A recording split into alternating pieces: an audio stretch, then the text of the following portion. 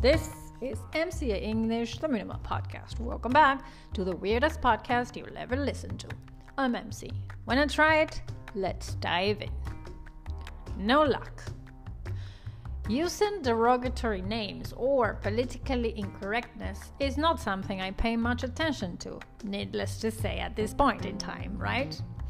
Nevertheless, I did my research and went to the cloud to look for an appropriate term to call the cleaning lady, maid, servant, whatever, and the result was domestic worker.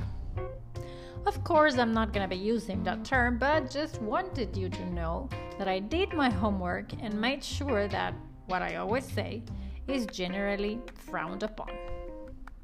All this introduction to tell you that yet once more the maid has fucked me. This time, big shit. As some of you may know, I moved last year and it has been problematic, as usual, to find someone of trust to help with the daily chores. I first had a girl that came 3 times, and then the 4th, she decided to disappear and vanished into thin air. I called her and nothing. When it's time for her to come again, because she only came once a week, again, nada.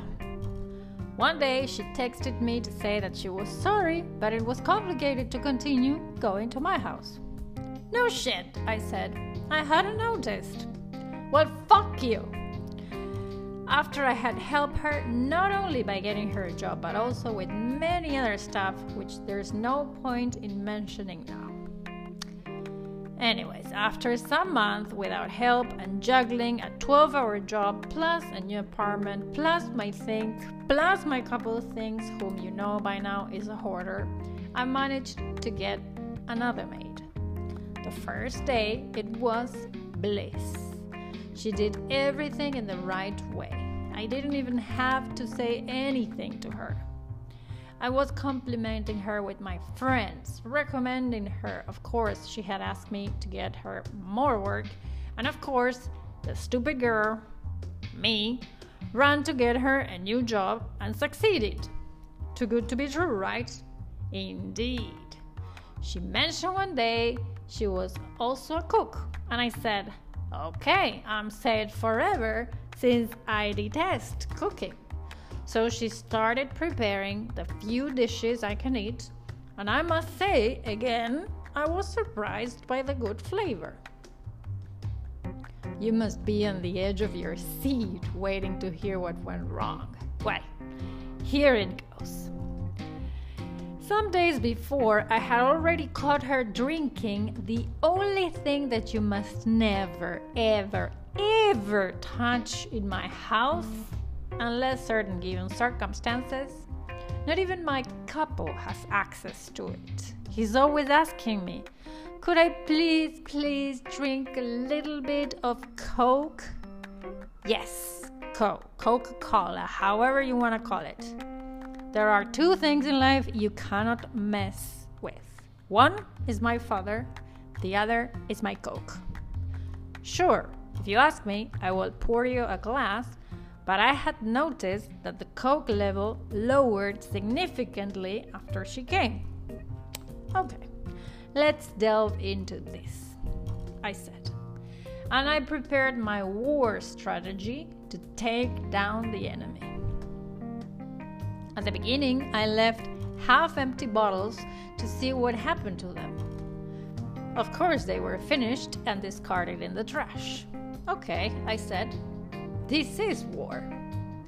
The next step was to leave no open bottles and think she wouldn't dare open one, at least without asking. Well, of course she dared, as if it were something completely normal. I was enraged. Next move was to leave 1 bottle only in the whole fridge, which I suppose she was gonna pay attention not to leave me without Coke. Think again. And that was not the worst part. I was in the middle of a class, but I told the student to bear with me. I listened carefully when she went to the kitchen. I heard the hissing of the bottle when she opened it. And there and then, I said to my student, "Give me a sec." I went to the kitchen and bam! I got her. She was drinking straight from the bottle, motherfuckers. I readied my katana. Heads were about to roll. In the next episode, we will explore some of the expressions you could hear. I will explain their meaning and give you examples for you to incorporate them and start taking your English to the next level. Remember, practice makes perfect. This was MCA English, the Minimal Podcast. Catch you later.